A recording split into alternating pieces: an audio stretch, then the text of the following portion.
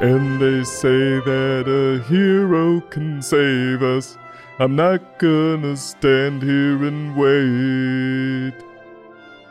Welcome to another episode of This Goose is Cooked, where we review books intended for our future generations.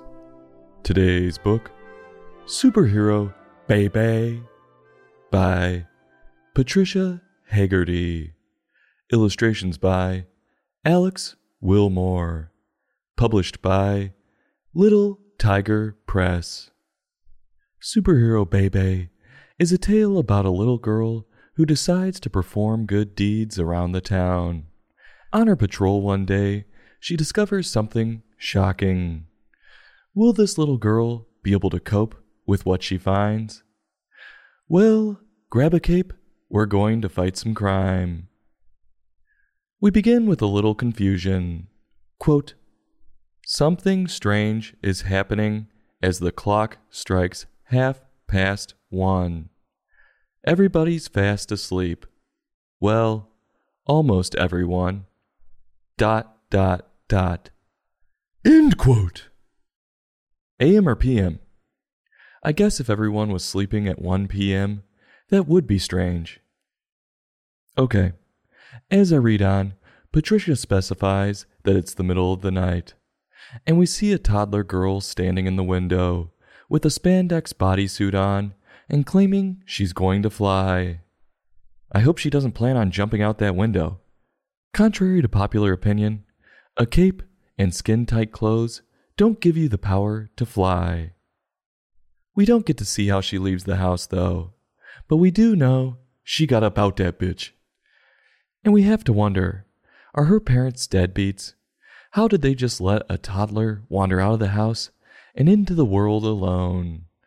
Are they the reason this toddler wants to be a hero, to fight lowlifes like her parents? It's definitely possible, considering children usually want to do the opposite of their parents. I guess a pipe burst downtown, and I can't tell if this toddler wants to be a plumber or absolutely hates them, because she takes a stuffed animal and shoves it into the pipe. I feel bad for the poor sumbitch who has to come along and deal with that clog now. Is this girl the hero or the villain? After she does the deed and rams the teddy bear up the pipe, she yells, quote, "Go, go, baby, power!" End quote. She actually yells that every time she performs a task in her costume. In the morning, we see that this girl has a little brother who sleeps in a crib right beside hers, which shows you how selfish she is, getting in and out of her crib all night while her brother is trying to sleep. And Mom comes stumbling in to check on them, none the wiser that her daughter was out all night. We continue to see that this girl is all over the place. She yanks a cat out of the tree, then goes on to put out a barbecue fire with a squirt gun. It makes you wonder if she really is helping with any of these tasks. Maybe the guy wanted to sear some steaks over open flames. We finally get to the point where the little girl admits she's an insomniac and won't even sleep during a nap. And Mom seems to be realizing that she's neglecting her daughter because she's holding her out like a stinky sock, and the little girl looks like she hasn't been given a bath in days. Every hero or villain seems to have an inciting experience that causes them to do the things they do, and this girl's parents have to be what's pushing her to do what she's doing. She continues to run around, debatably doing good deeds for the community, all while her brother sits in his crib like a good toddler, never causing any trouble. Maybe she should watch and learn instead of being so impulsive. On one day when she's out on patrol, she sees someone else in a spandex bodysuit chasing seagulls, and she seems to think this is a bad thing, even though anyone who's ever been to a beach would know this is a good deed. You can hardly eat anything without those menaces swarming you. And then the big reveal happens. It was her brother chasing the birds. No way! After seeing this, the girl goes down a wild stream of consciousness, trying to connect her little brother to every event before, which is outlandish to say the least. But let's just play along and say she's right. Point number 1. Most of the actions he did could be seen as positives. Let's take one to prove this point. We see a picture of him chasing the cat up the tree. Could it be he was chasing the cat out of the street so it wasn't hit by a car? I think so. It feels a lot like the seagulls thing, which ended up helping many people. Point number 2. Is she admitting that her little brother, who couldn't have been on the planet for more than 2 years, outsmarted her? That's sad. Maybe she should hang up the tights before she doesn't have the excuse of being young for acting stupid. Well, she shows her stupidity one last time by calling her brother her nemesis and then going home and falling asleep in the crib right next to him as he's got one eye open watching her. It doesn't matter who's the good or bad guy here, even though I think we all know it's the girl who's the bad guy, because she feels the need to shout, "Go, go, baby, power!" like she's fooling anyone.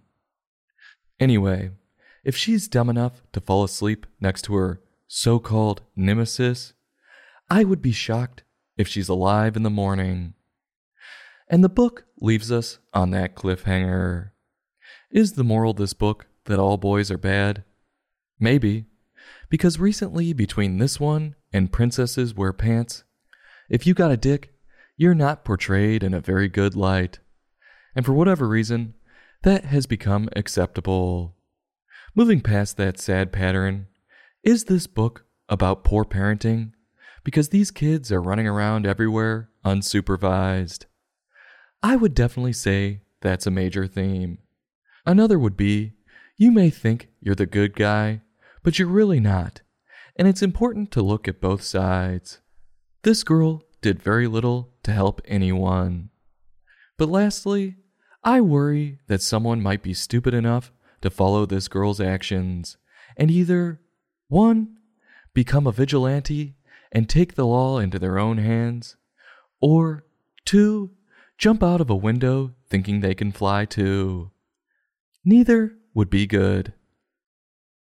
Patricia had some nice rhymes in this story, with a stunning reveal, but that's about all that was good with it. She couldn't think of a better catchphrase for the superhero toddler, like, "Bebe got back," or, "Watch out, Bebe's going to fill that diaper." And some of Patricia's writing may not have been as clear as she thought it was, like the toddler's good acts. Were they even good acts? And the whole cat in a tree thing, that is so cliche. Come on. As for the pictures, there was nothing that set them apart.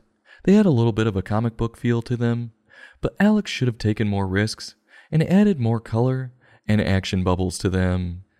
That would have kept me way more interested. Super, this book is not.